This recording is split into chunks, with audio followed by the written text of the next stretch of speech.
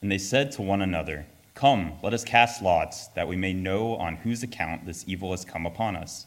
So they cast lots, and the lots fell on Jonah. Then they said to him, "Tell us on whose account this evil has come upon us. What is your occupation, and where do you come from? What is your country, and of what people are you?" And he said to them, "I am a Hebrew, and I fear the Lord, the God of heaven, who made the sea and the dry lands." Then the men were exceedingly afraid, and said to him, "What is this that you have done?" For the men knew that he was fleeing from the presence of the Lord, because he had told them. The word of the Lord. Morning and Hope. It's good to be with you this morning as we continue our series in the book of Jonah. And before we turn to this text, let us turn to the Lord in prayer. God our Father, we thank you for who you are. We thank you for your word. We thank you, Lord, for what it teaches us. And we thank you, Lord, for the way that your word proclaims Christ to us. I do pray, Lord, that the words that follow would be faithful to your intentions, to this text, Lord, and that you would apply the beautiful truths of this text to our heads, to our hands, to our hearts, as your people, the people of God. And we ask this, Lord, and we thank you for this. In the name of Christ, and in the power and the efficacy of your Holy Spirit. Amen. Well, today I want to look at this passage, and I want to do so under two basic headings. We're going to see the false gods, and we're going to see the true God. The false gods and the true God. And so with that in mind, let's look at the passage, and let's take each of those things in turn, starting with the false gods. So what we see is the sailors, right? They're trying to figure out what's going on with the storm. And so we see the sailors, they ask Jonah a number of questions quickly in a row. What is your occupation? And where do you come from? What is your country? And of what people are you? And notice here that the focus is on Jonah's national identity. Right? Where are you from? What is your country? Of what people do you come from? We have to remember here that the sailors, they are pagans. And even though it might not seem like it, when they're asking about Jonah's national identity, they're actually asking about Jonah's God. Just like the Assyrians whom Jonah is fleeing, the sailors associate particular gods with particular places and particular peoples. And if you remember, the head Assyrian god, we talked about this earlier, was the god Asher. And to know that someone was from Assyria was to know that that person worshipped him as their head god. As for the sailors, there's a good chance that they are Phoenicians. And this was a people that was very well known for their seafaring skills. And if they were Phoenicians, they would have worshipped a god named Baal Shemam. That was their highest god, and ironically, the wrath of this god, the god that they believed in, played out in great windstorms that caused shipwrecks. The irony here, right, is that now there is a great windstorm upon the sea, and this is threatening to destroy the ship. However, the sailors, they don't attribute what is happening to their God. Somehow they realize that he is not behind what's transpiring. Perhaps they've offered prayers to him. Perhaps they've given sacrifices to him. And when nothing happened, they've come to realize that their so-called God is actually powerless here. Instead, they come to see that the divine retribution that they are now experiencing, the very thing that their false god is known for, it's because of another god. The sailors have called out to their god, and it has not worked. And now they are seeking other gods who can keep them from perishing. They want to see who is responsible for this great storm. Who is the god behind this storm? And who on the ship is responsible for angering him? And so they cast lots, and this process is not unlike rolling dice, and God uses this process to single out Jonah specifically as the culprit. And this brings us back to the sailors' questions, the questions they asked to Jonah once he is singled out. Where do you come from? What is your country? And of what people are you? Notice these questions actually begin to break down their religious categories. These questions, they focus on Jonah's national identity, right? Who is the God of your particular place and your particular people? And yet, here's the thing. They are at sea. They're in the very place where their God reigns. But they realize that some other greater God who will not stay put in his own country is at work here. Tell us, Jonah, where are you from? So we can know more about this God who refuses to stay in that place. And before we look at Jonah's response, let's think more fully about what's happening with the sailors here. As we talked about last week, Jonah has caused this storm with his sin, his fleeing from God, and now the sailors have to deal with the storm. They have to deal with the effects of Jonah's sin. This is always true of sin. When we sin, it affects the people around us.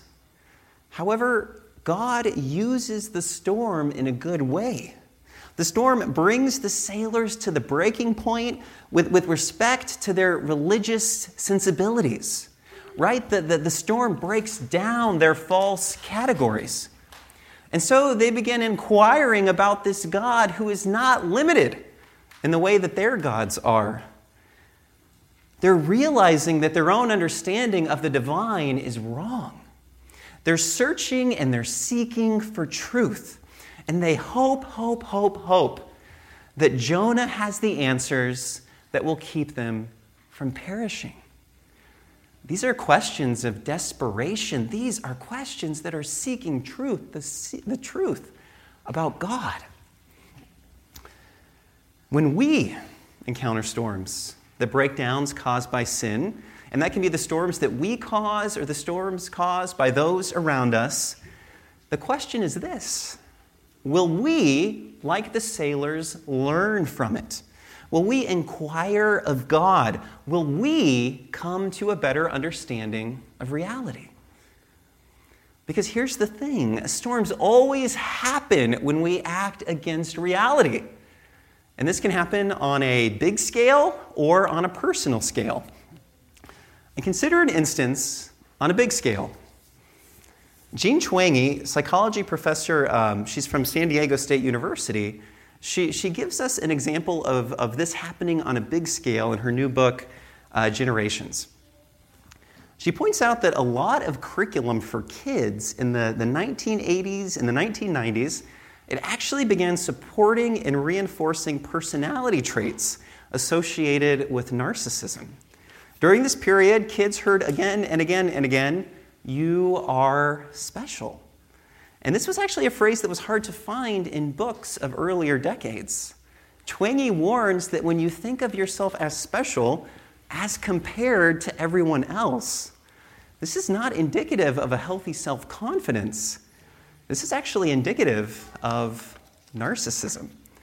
And Twenge goes on to provide sample statements from the Narcissistic Personality Inventory.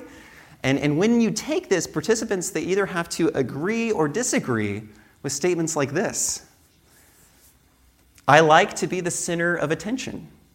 I can live my life any way I want to. I like to look at myself in the mirror. If I ruled the world, it would be a better place.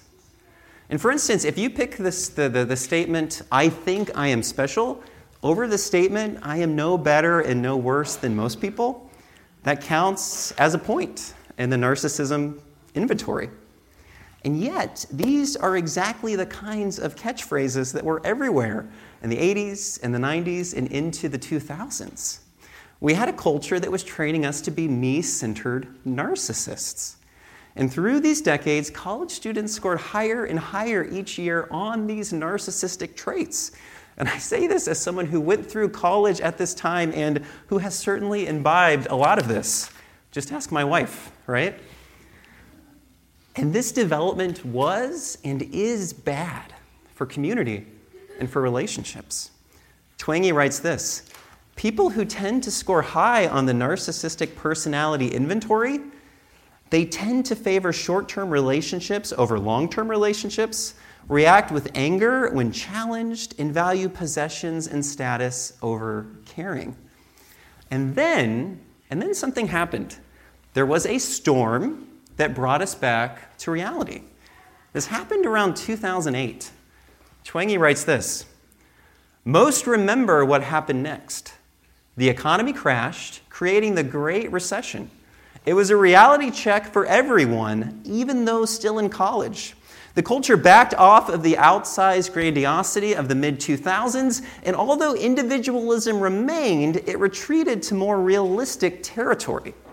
Especially given the roots of the recession in risky mortgages, unsupported optimism didn't seem like such a good idea anymore. She also points out that the hard reality of the recession led to a plateau in the narcissism that permeated the culture. She notes that narcissistic phrases in the media, they didn't go down, but for the first time, they didn't increase either.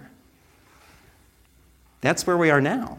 The hard realities of the recession, they didn't destroy our cultural penchant for narcissism. We all still feel that, but it did at least work to keep it at bay. Sort of this far and no further. And the point is this: you can only resist reality so much before it starts to push back. Narcissism pushes against reality. And eventually, narcissism breaks like a boat against the hard rocks of reality. The recession showed us that worshiping ourselves will not work. Narcissism, both on a personal and corporate level, had a lot to do with bringing about the recession. You can only resist reality so much before you unleash a storm. And I remember the recession. It definitely hemmed in my post-college, self-focused idealism for all the things that I was going to do. Me. And that hurt. And I and all of us were still learning. We need to be reminded, all of us, that the good, ordinary, quiet life is what God calls us to. The day in and day out work of a humble and dignified job, of friendship and family, of church, of community. God may bring great increase to our work, or He might not. That is His prerogative. Our responsibility is to steward well and steward faithfully whatever God has called us to do. We are to tend, we are to till, we are to water, but it's God alone who brings the growth. And this truth relieves us from the pressures that we were never meant to bear. We're not called to make our lives like the movies. If that's your aim, you will always feel like you are failing, and you will not be able to appreciate the very good, wonderful, and ordinary gifts that God fills our lives with. We are called to great joy in this life, but the joyful life is one of consistent, grateful, and humble service. The recession helped us realize a lesson that we as modern Americans wrestle with. We are not special in the sense of being better than everyone else. Yes, we are dearly loved by God. We bear His very image. But friends, we all of us bear His image. And we are all corrupted by sin. Even more, God does not need us. None of us, no one is indispensable for God's plans. There are no first-round spiritual draft picks, so to speak. We all of us participate in God's good purposes as pure privilege by His good pleasure. These truths are the roots of deep humility and deep joy, and these are lessons that we will be learning throughout the course of our lives. And unlike the narcissism that is bad for community, there is no better basis for community than these truths. The recession was hard, but I'm thankful for it in many ways. It was a kind of storm upon the sea that broke up the ship, at least a little bit, of our cultural narcissism. Jonah's storm made the sailors rethink everything in a good way. And that's not unlike certain effects of the recession. It showed us that worshiping ourselves will not work. It showed us that narcissism is bad for community, for society, for the economy, for financial accountability, for the common good. It showed us that worshiping our careers and finances won't work because these prove to be very, very fragile things. It showed us that life is much more volatile and uncertain than we often think that it is. And so whether we realize it or not, the recession was pushing us to God and to a more accurate view of ourselves. Of course, the Great Recession did this on a national scale, but every day we encounter storms that also do this on a personal scale.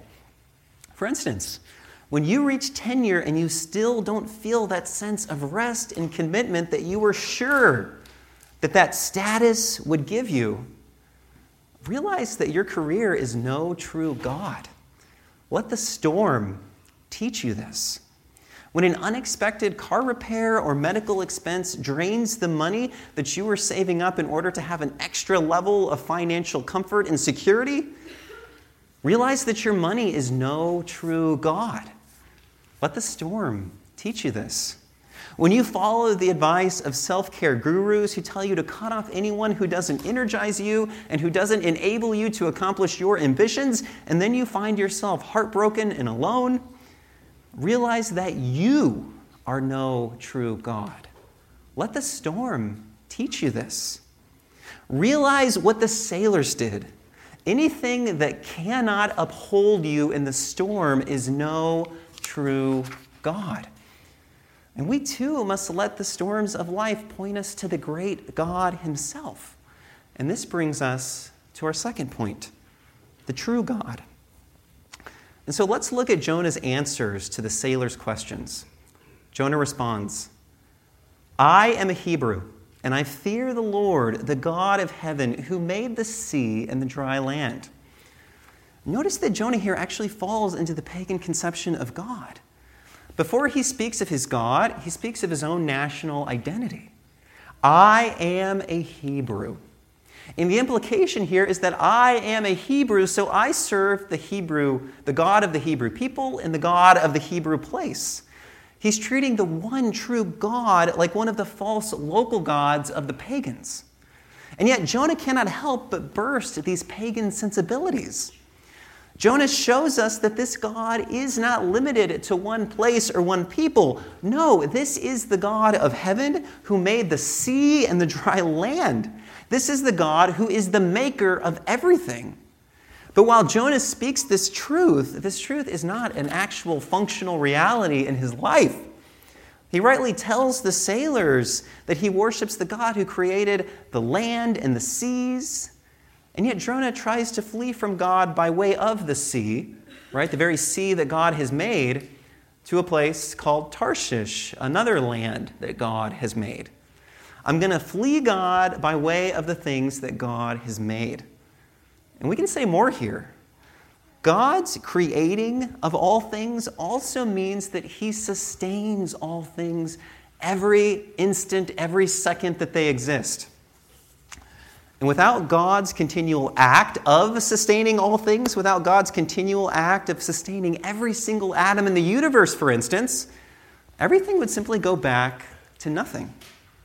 Sometimes we can think about God's work of creation like making a watch, right? God makes the watch, God winds the watch, and then God kind of just lets the watch tick on its own. And from there, the watch can do whatever it wants to do on its own.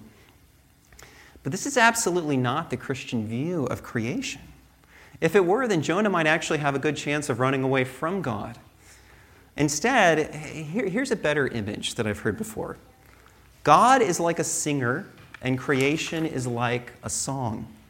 The song exists each and every second only because the singer keeps singing it. Once the singer stops, the song stops. It ceases to exist. And if God sustains every inch of creation, if he stopped doing that, it would cease to exist. And so Jonah tries to run away from God by way of the very waves that God actively sustains. Even more, Jonah tries to run away from God by way of his own two legs that God also actively sustains. It would be like Hamlet trying to run away from Shakespeare. In fact, it would be less impossible for Hamlet to pop right out of Shakespeare's quill and paper and take off down the streets of London than it would be for Jonah to successfully run away from God. And this takes us to an amazing truth about God. God is great. He is infinitely, immeasurably, and incomparably great. Again, God creates everything from nothing, and He's the one that keeps everything from going back to nothing. In theological terms, we say God is transcendent. He is wholly other than, wholly above, wholly beyond, wholly greater than creation. And yet, God calls us to the miraculous task of knowing Him, even speaking of Him like Jonah rightly speaks of Him here. But what, we might ask, can we know and can we say about the transcendent God? It's an important question. Theologian Herman Bavinck, he joins his voice to the Christian tradition when he writes this of knowing and speaking of God. He says, "In the fathers and teachers of the church, that statement is often found in reflecting upon God. They could, in the final analysis, say much better what God is not than what He is." And that might sound ridiculous at first, but think about it, right? Many of the key attributes that we ascribe to God, they're actually negative terms. They tell us what God is not. God is infinite, right? God is not finite. God is immutable. God is not changeable. God is eternal. God is not in time. And all of these terms, right, they're composed by adding a negative prefix to a positive term that describes creation. Creation, for instance, is in time. Creation is temporal. God is not. He is not temporal, and so God is eternal. Each of these terms tell us about God, but they do so actually by telling us what He is not. They tell us ways that God is not like creation, ways that God is not like Jonah, nor the heavens, nor the land, nor the sea that He creates and sustains. And this should fill us with wonder. God is not a creature. He is infinitely different, infinitely greater than anything that we have ever encountered in this world. God is not a big, powerful human being in the sky. God is not the big man upstairs. He is wholly other, wholly transcendent, wholly beyond our greatest thoughts of Him. Let's reckon with that. And maybe when you hear that, you think to yourself, well, that must mean that God is really far from us. God is so great, God is so big, He's so transcendent, that how can that great God actually give any thought to me? And so there's a dangerous tendency we have to want to limit and downsize and shrink God. We worry that God's transcendence makes Him something like the CEO of the universe who has no time for entry-level workers like us. So our response is we often make God smaller. We make God more relatable. This is what Jonah did, and this is what the pagans do. He is the God of this particular place and this particular people. And so what ends up happening is that we make God a bigger version of ourselves and a bigger version of what we want. The brutal Assyrians, right? We talked about this before. The brutal Assyrians who wanted to spread their empire by any means necessary, coincidentally, they found themselves worshiping a god of brutality and military conquest. The Phoenicians, right, a people known for their seafaring, coincidentally found themselves worshiping a god who controlled the wind upon the seas. And Jonah, who wants to keep the one true God only for the good of his own people and nation, he flees the God who pushes him to other peoples and places. And friends, we do the same thing. Christian Smith and Melinda Lundquist, they're well known for coining what has come to be the default religion for much of American culture, right? Moralistic, therapeutic deism. And they write this about this very common faith.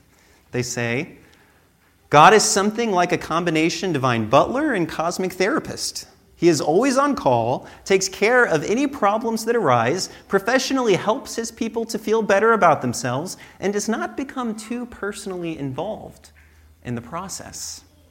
And the authors here, they're not undoing the importance of mental health professionals here.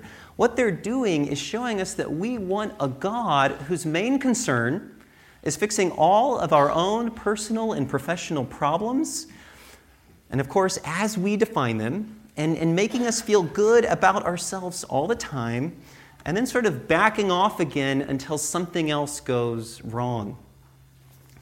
As we talked about before, we are being trained to be narcissists. And so we want a God who caters to our narcissism. We want a God who is more than happy to tell us, as per the narcissistic personality inventory, you should be the center of attention. You can live your life any way you want to. If you ruled the world, it would be a better place. We expect the God who sustains the farthest flung planets of our universe to be our own personal assistant. And friends, I'm speaking to you as someone who struggles with this very same thing every day. All of us are continually fighting this form of paganism, of making God small, of making God what we want him to be. We are all doing the same thing as the Assyrians, as the Phoenicians, and as Jonah. Like them, and no less coincidentally, the God we worship is perfectly crafted, right? To do exactly what we want and to work on the terms that we have set. And so we kill God's transcendence. If we have a God who already agrees with us on everything, that is not the transcendent God. The reason that our God agrees with us on our use of finances, on our sexual ethic, on our responsibility to others, on what we most need, on what our biggest problems actually are, it's because that God is a God of our own wishful thinking. This God is a false pagan deity, and we have been worshiping this kind of God ever since the fall. And so God does not make us. Instead, we make God. However, if God is transcendent, if he is the God of heaven who made and sustains the land and the sea, then how are we supposed to know this holy, great, holy, other, transcendent God? Well, it's because we did not make him, but because he made us. We can know him because he is our creator. To begin with, the fact that God is our creator means that he is not only transcendent, he is also wholly immanent, wholly close to us. It is because God is wholly other than us, because he holds up our every breath and every atom, that God can be so close to us. God's otherness is not a barrier from us. No, it's the very foundation of his closeness to us. God's transcendence is the very foundation by which God comes to commune and know and be with us in an unsurpassed intimacy. Augustine writes this of God: "You were more inward than my inmost part and higher than the highest element within me." In fact, if God were more like us, if he was just a bigger version of ourselves, he would actually be farther from us. But it's because he's so different, so unlike us, infinitely greater than us. It's because of these things that he can be closer to us than we are to ourselves. Transcendence is not the enemy of immanence and intimacy. It's the foundation.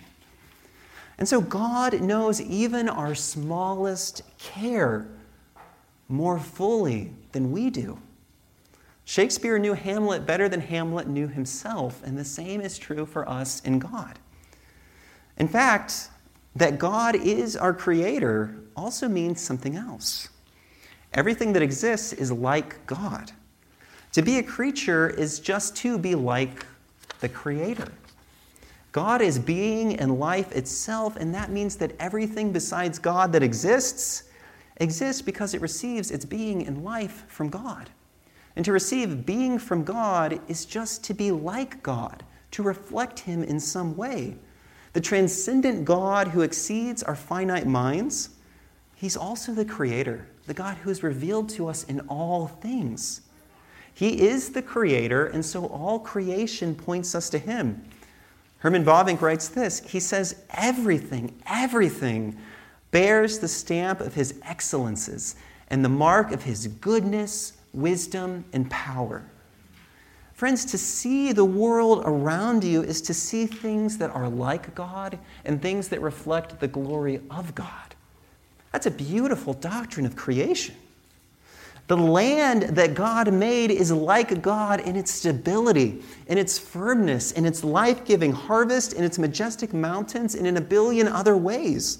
The sea and the water that God made is like God in its power and vitality, in its abundance, in its life-giving drafts, in its cool refreshment. And Jonah and the sailors who God made, they're also like God. In fact, they are more like God than anything else in creation because they bear the very image of God. And so, yes, God is unlike us. He's transcendent. But creation is also like him. He is our creature. Therefore, like Jonah, we can actually speak truly of God. But unlike Jonah, we must take these truths to heart. And the irony here is that not Jonah, but the sailors do just this.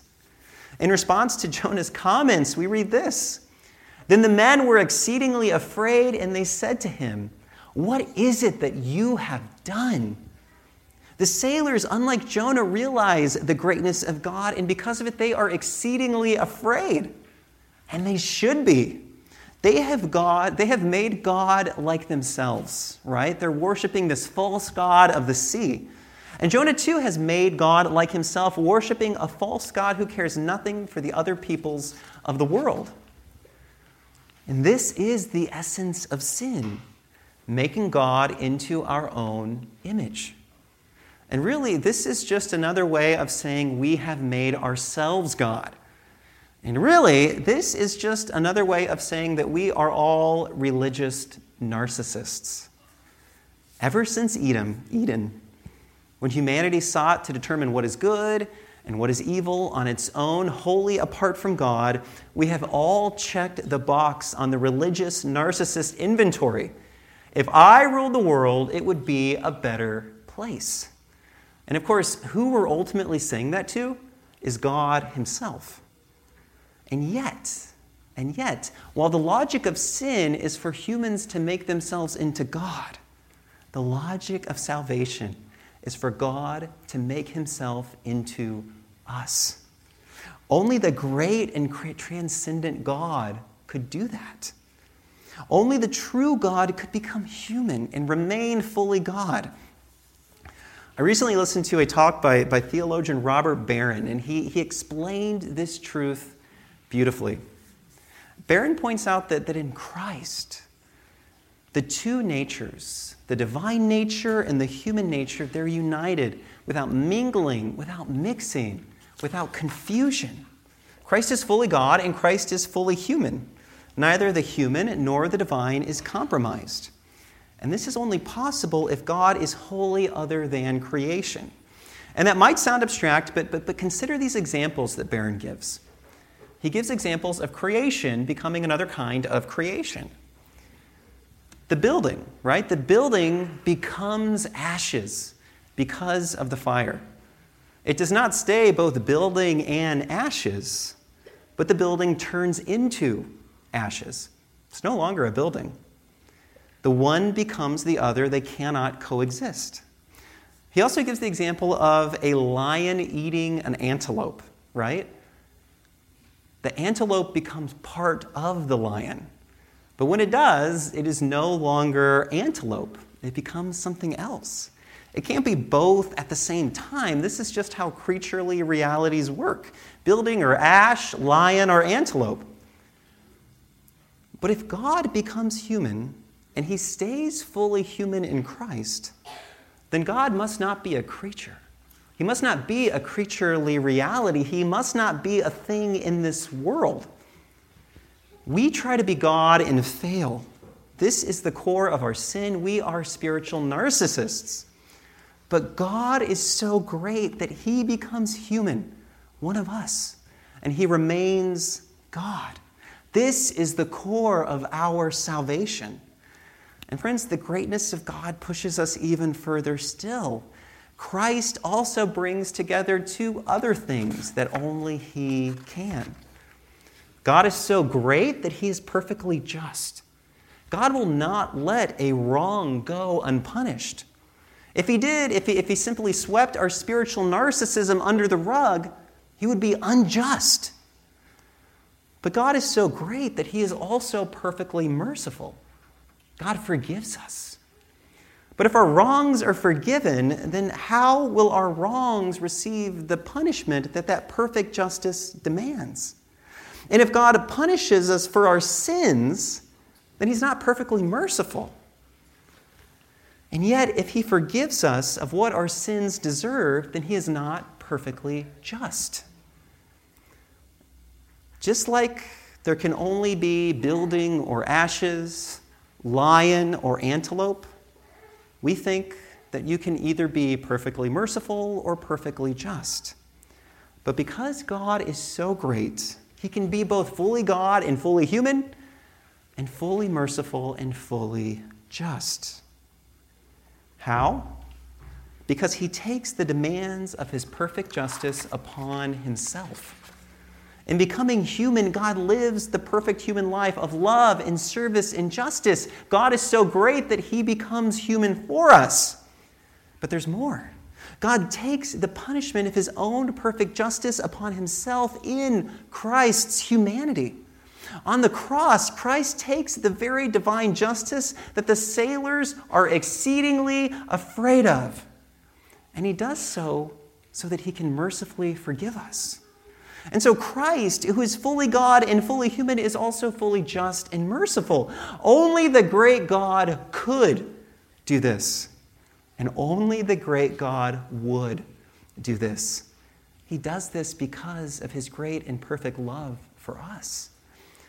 Friends, we're called to receive this love, and we do so by faith. By faith in Christ, we receive Christ. By faith, we are justly forgiven and reconciled to God because of his merciful sacrifice. By faith, when we look at Christ, we see God himself. He's fully human and he's fully divine. And so ask yourself, do you take time to contemplate, to think about, to wonder how our infinitely great God has revealed himself in Christ, the God-human? Learning to love Christ, it prepares us for what the Christian tradition has called the beatific vision, our deepest and fullest joy. One day, we will actually look upon God himself, the transcendent God himself. But if we are not looking lovingly upon Christ now, we're not training ourselves for this ultimate joy. Just like good coffee or fine wine, the beatific vision, C.S. Lewis tells us, is an acquired taste. Today is Transfiguration Sunday. And this is exactly what the disciples saw when they looked upon the shining face of Christ. And if we have placed our faith in Christ, we too, one day, in the resurrection and in the life everlasting, we too will look upon the very greatness of the transcendent God. They saw, and we will see, what Dante describes in captivating verse in the final chapter of his Divine Comedy. He writes, "For now my vision, as it grew more clear, was penetrating more and more the ray of that exalted light of truth itself. O grace abounding in allowing me to dare to fix my gaze on the eternal light, so deep my vision was consumed in it. I felt my will and desire impelled by the love that moves the sun and the other stars. This is the great transcendent God that we worship, that we will delight in for all of eternity." And we can do that because he's so great as to become human in Christ Jesus. Let us pray. God our Father, we thank you for who you are. We thank you for the truths that Jonah speaks. And unlike Jonah, we do pray that you would work these truths into our hearts, that they would affect the way that we live, and most of all, that they would point us to what you have done for us in Christ Jesus. When we see the work of Christ, of God becoming human, nowhere else do we see more clearly your greatness, your great justice, your great mercy, and your great love. It's in his name that we pray. Amen.